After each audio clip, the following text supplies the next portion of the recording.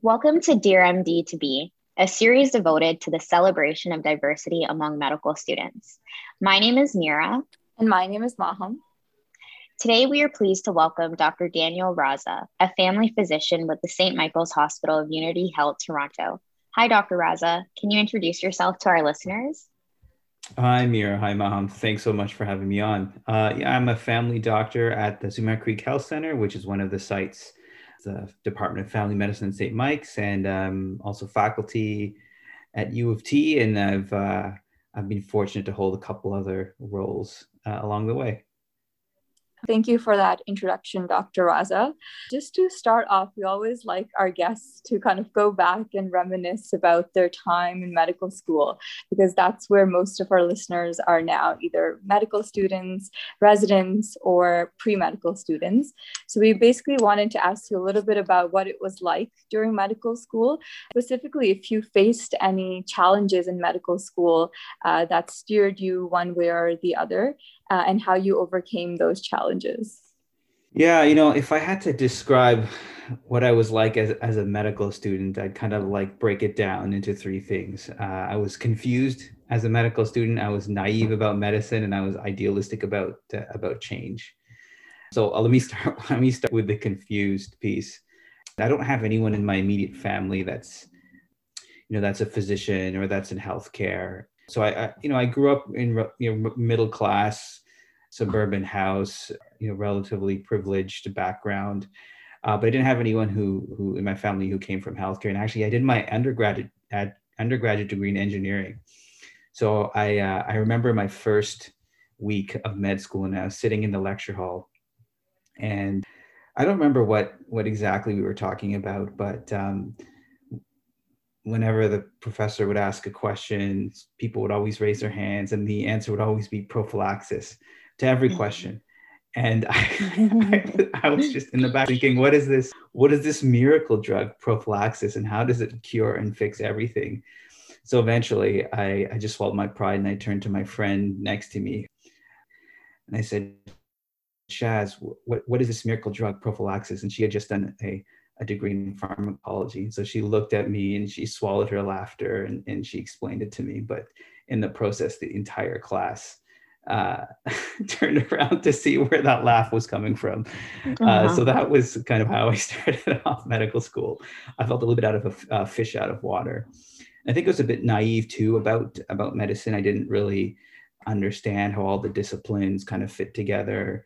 And I think I was also idealistic about change. And I like to think that's a good thing that I've preserved to a large extent now. And that's, I think, been a driving force behind the work that I've continued to do. Thank you, Dr. Raza, for really being very candid and open about that. I think we all agree and feel some level of confusion, and I sometimes still do. And I would say that I think, especially when you describe just feeling kind of like a fish out of water and feeling as though sometimes other classmates kind of knew what territory they were in and kind of knew this field. I feel like I have definitely been in those shoes before. What was that process like for you? And, you mentioned that you were very idealistic. Were you ever discouraged at points? And how did you kind of figure your way? And I should ask specifically even into family medicine as well. And how did you find where your purpose, I'd say, in medicine was? I can recall my experience being one where the selection process selected for a group of students to come from, relatively diverse experiences, or what they perceived as diverse. And, at that time, it didn't necessarily focus on, for example, like racial diversity or ethnic diversity, but diversity of experiences. So, and academic experiences. So, for example, there was some couple engineers in our class. There was art history majors. There was other folks from non-science backgrounds, people who had done graduate degrees. But then what the process of medical school does is it attempts to select people with mixed backgrounds, but then it kind of puts everyone into like a meat grinder and then produces like identical hot dogs at the end of the process. And that can be really difficult if you come into medical school with like a particular purpose in mind, right? And and when I mean that, at least in my case, I mean like a social purpose or a social mission. Because when I started medical school, I didn't find kind of social justice within medical school. I went into medicine as a realization or as an expression of kind of my values in social justice work.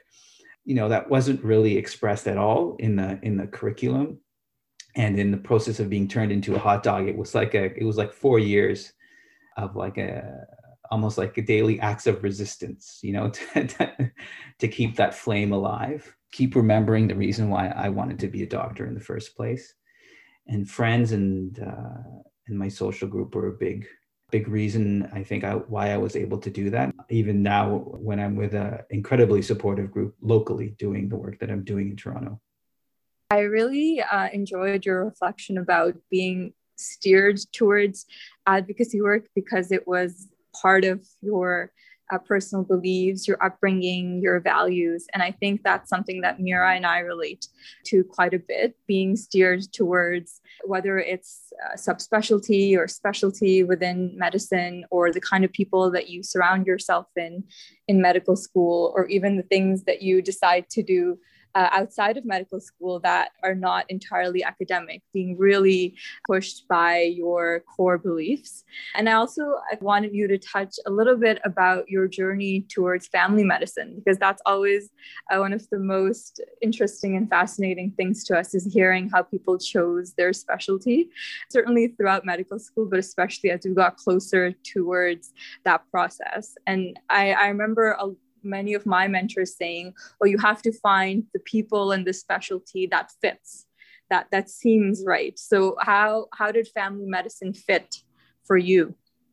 It wasn't a light bulb moment for me, but it was a gradual kind of realization and gradual dawning that everything I had been doing to that point, that was in my spare time, right? All of the advocacy and social justice work I'd been doing as a med student, but even before that, as an undergrad student in engineering, all of that work I had kind of compartmentalized and put aside and made separate from kind of the profession I would become as a physician. And I hadn't really made the connection that was in opposition to kind of how I viewed myself, or why I wanted to go into medicine, or the potential that you could have as a socially minded physician. But then when I went through my family medicine rotation and I actually saw what the day-to-day was of being a family doctor, of being a community-based clinician, of developing longitudinal relationships, which I wasn't doing because as a medical student, you're not there long enough to do it, but you can see how that happens between your preceptors and their patients. And I kind of realized that everything I was doing in my quote unquote spare time, that I think I had assumed I would continue to do in my spare time, I could actually do as part of my day-to-day work as a family doctor. And for me, that was a really big turning point. And I think from there on, I kind of had a different perspective for the rest of my clerkship and for my fourth year, and then going right into residency. Wow, I think, for all of us, it's really nice to see kind of the culmination of how everything, not always, but how usually everything kind of fits together, and there's that realization point. And I really like how you were able to see that with family medicine, things were still possible, and some of your core beliefs and roots were very much possible and very much a daily thing that you could do. I'm also really interested in hearing more about the other incredible training opportunities you've had. So you have a fellowship in global health and vulnerable populations, and you also hold a Master's of Public Health degree from Harvard University. So can you tell us a little bit about what it's been like doing this additional training, and how have you used this training in your current work? It's been so much fun. And I think the reason why it's been so much fun is because the reasons I chose to do this extra training have to do with the same reasons why I chose family medicine. And let me just take a step back and kind of maybe explain a bit more about what I mean by that. when I chose family medicine, it was a bit of a surprise to myself as well, because of the direction I was going with my technical training. But I think part of also choosing family medicine was also defying the expectations or going against the expectations of what others had for me. Maybe, you, Maham, Mira, maybe you guys can relate, maybe some of your other listeners can relate, but when you're the child of immigrants who have sacrificed so much, to put you in the position that you're in, that also comes with a lot of expectations. I fulfilled a bunch of stereotypes, the South Asian son, going to go do engineering and then going to medicine. And my friends and family tease me, when are you going to law school and getting your MBA? So, but I think like choosing family medicine was also an act, or not necessarily an act, but it was me acting in a way that I think was in line with the way that I saw myself, as opposed to how others saw me or what the expectations were on me. And I remember that conversation with my parents, who I love so much and who put me in a position to succeed. And it was kind of a bit of a surprise to them, and going against their expectations. And and it sounds so trivial, right? Thinking and talking about it now. But kind of like doing that also almost freed me to kind of just do school for the sake of school. So doing the PGY3 in global health was because I had this very technical education, and I wanted to do something to just really go deep on the things that I wanted to explore.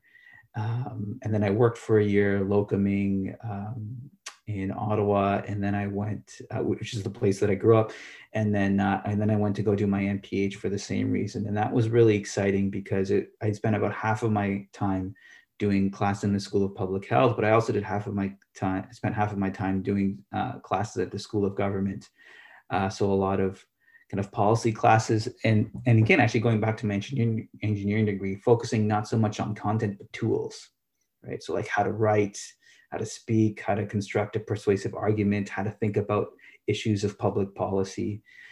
And I did that very explicitly because I wanted to develop, tools and a framework for the sort of work I wanted to engage in after the master's. I didn't know exactly what that would look like, but I knew this is the area I wanted to move in, and I wanted to get better at some of the skills that I thought that I may need. Totally. I think it's so interesting to see when you are really true to your roots, how things kind of come together. And, you touched on having that conversation with your parents. And I think that's really definitely a thing for a lot of medical students, having to explain your choice of specialty, not only to yourself, but to your peers and of course your parents, and being met with certain reactions. And I think there's so many things out there, but depending on stereotypes and visions, and just having to kind of come to terms with it yourself is hard, but then to explain it to other people can be definitely challenging. What is your advice, if any, to kind of students that are going through that phase and maybe kind of having a realization for loving a certain specialty or wanting to explore it, but also needing to navigate talking to loved ones about that and how they might react to that choice? Yeah, I mean, that's a tough situation, I think, for a lot of folks to be in, because we love our parents,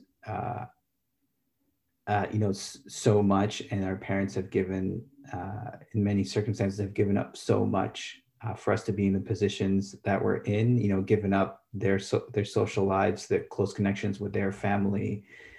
And so, I think, kids like me also have this this immense sense of gratitude, and it almost feels selfish, to go against expectations.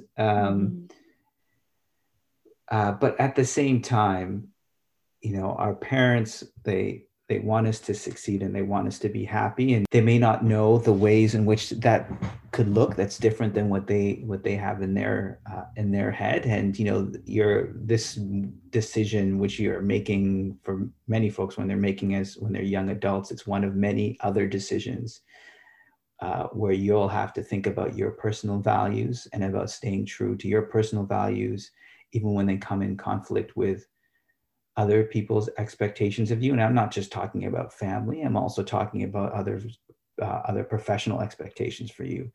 Mm-hmm. Where we know institutions in healthcare are making a broader effort to integrate diverse perspective in things like curriculum and leadership, and other ways that they deliver patient care, but with a broadening of the types of people that are coming into the institutions.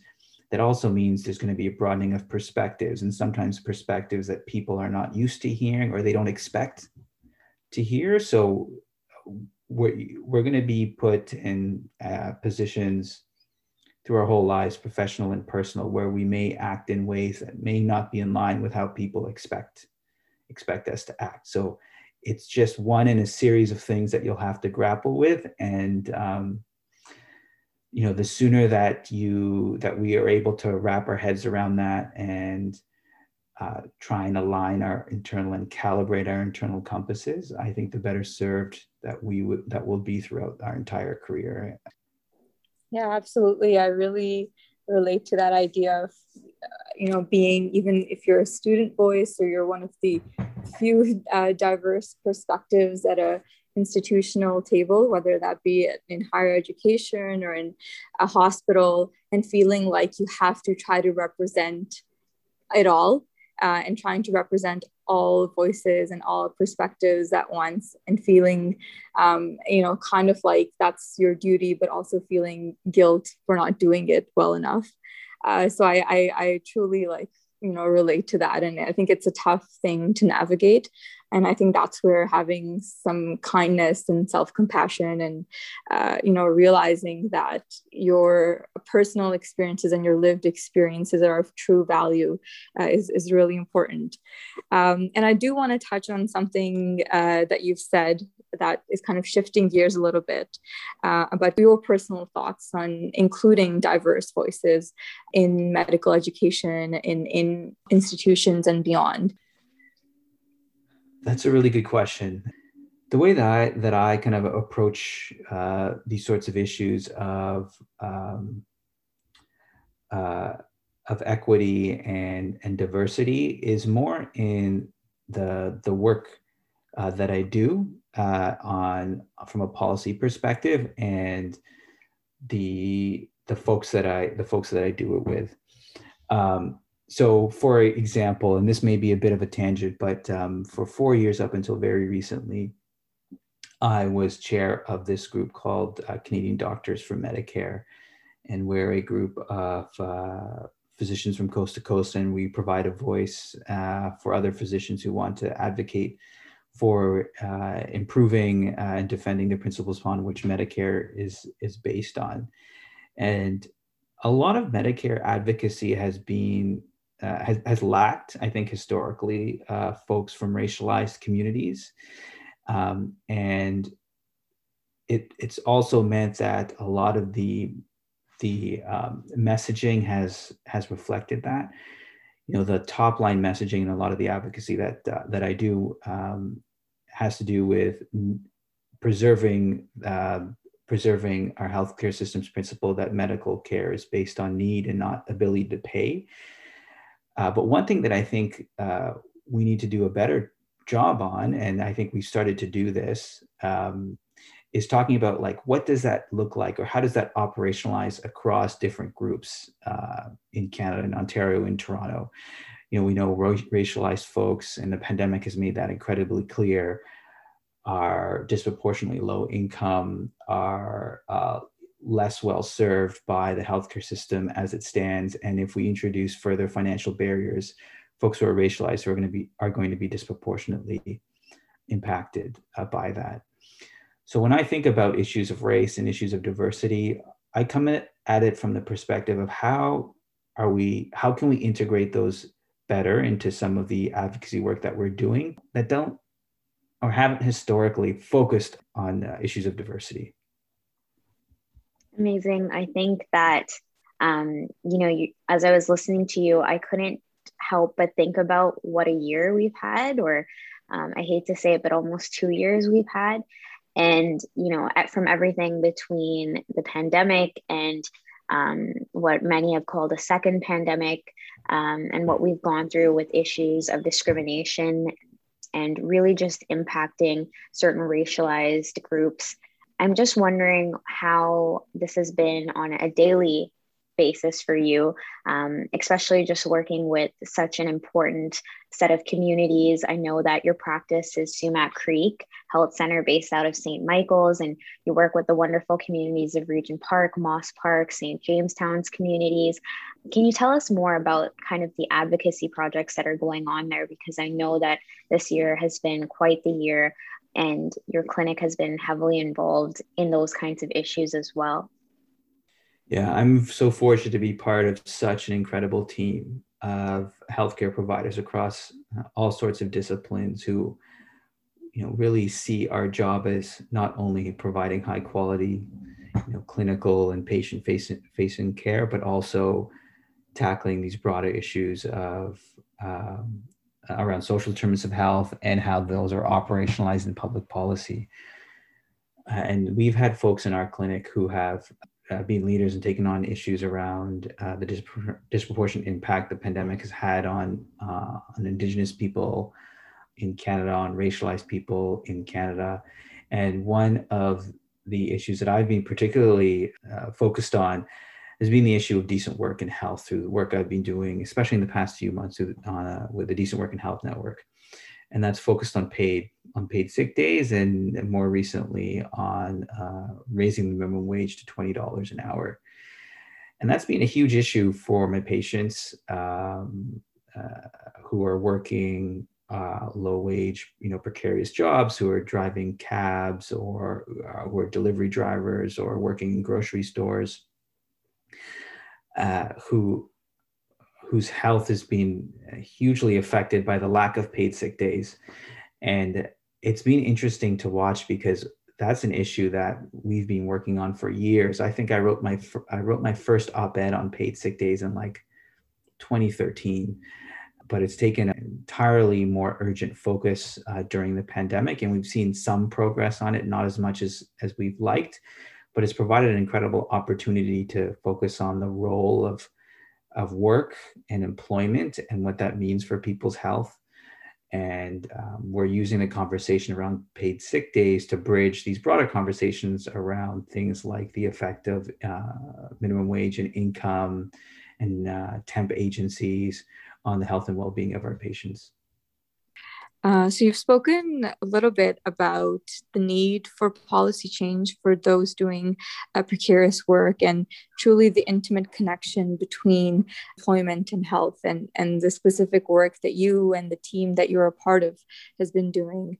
I'm interested in knowing how others can get involved. So medical students and residents, aside from the clinical advocacy that we do on a daily basis, what are some ways for us to get involved beyond that for policy change?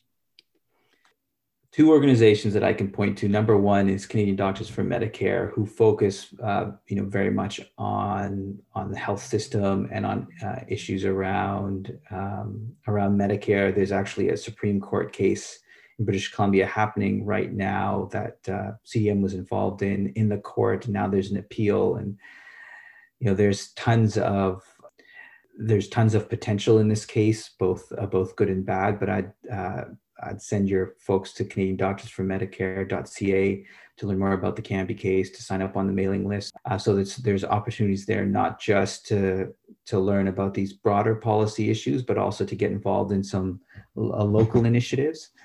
And then for people who are based in Toronto, I'd also encourage you to check out the Decent Work and Health Network, which is a really neat organization that's not just an organization of physicians, but is one of health providers more broadly, nurses and social workers, that works closely with another group called the Workers' Action Center, which is involved in a lot of activism and also kind of big P politics around changing the conversation in health and labor and employment.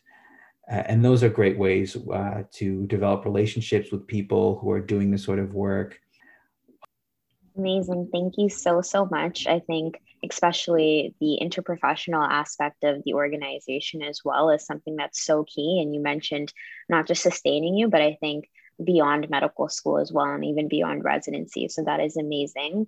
Before we leave you, Dr. Raza, one question we ask all our guests, and we'd love to ask you too. I know you mentioned that you graduated medical school over 10 years ago. If you can go back to those days, and if you could tell Dr. Raza, the medical student, anything, looking back on your wonderful journey so far, what would you tell him? No, I would tell myself from the very first day, in the midst of all of that excitement and the euphoria of starting this journey, that it's going to get hard, and it's going to get hard more than once. And when it does, talk to your people, talk to your friends, talk to your family, lean on them to help you get through it, and let them lean on you when they are going through the hard times as well, and know that every time it'll get better. Incredible. Thank you so much for those wise words for Dr. Raza, the medical student, but also to all of our listeners and Mira and I, as well, as we embark on a new era of training for the two of us.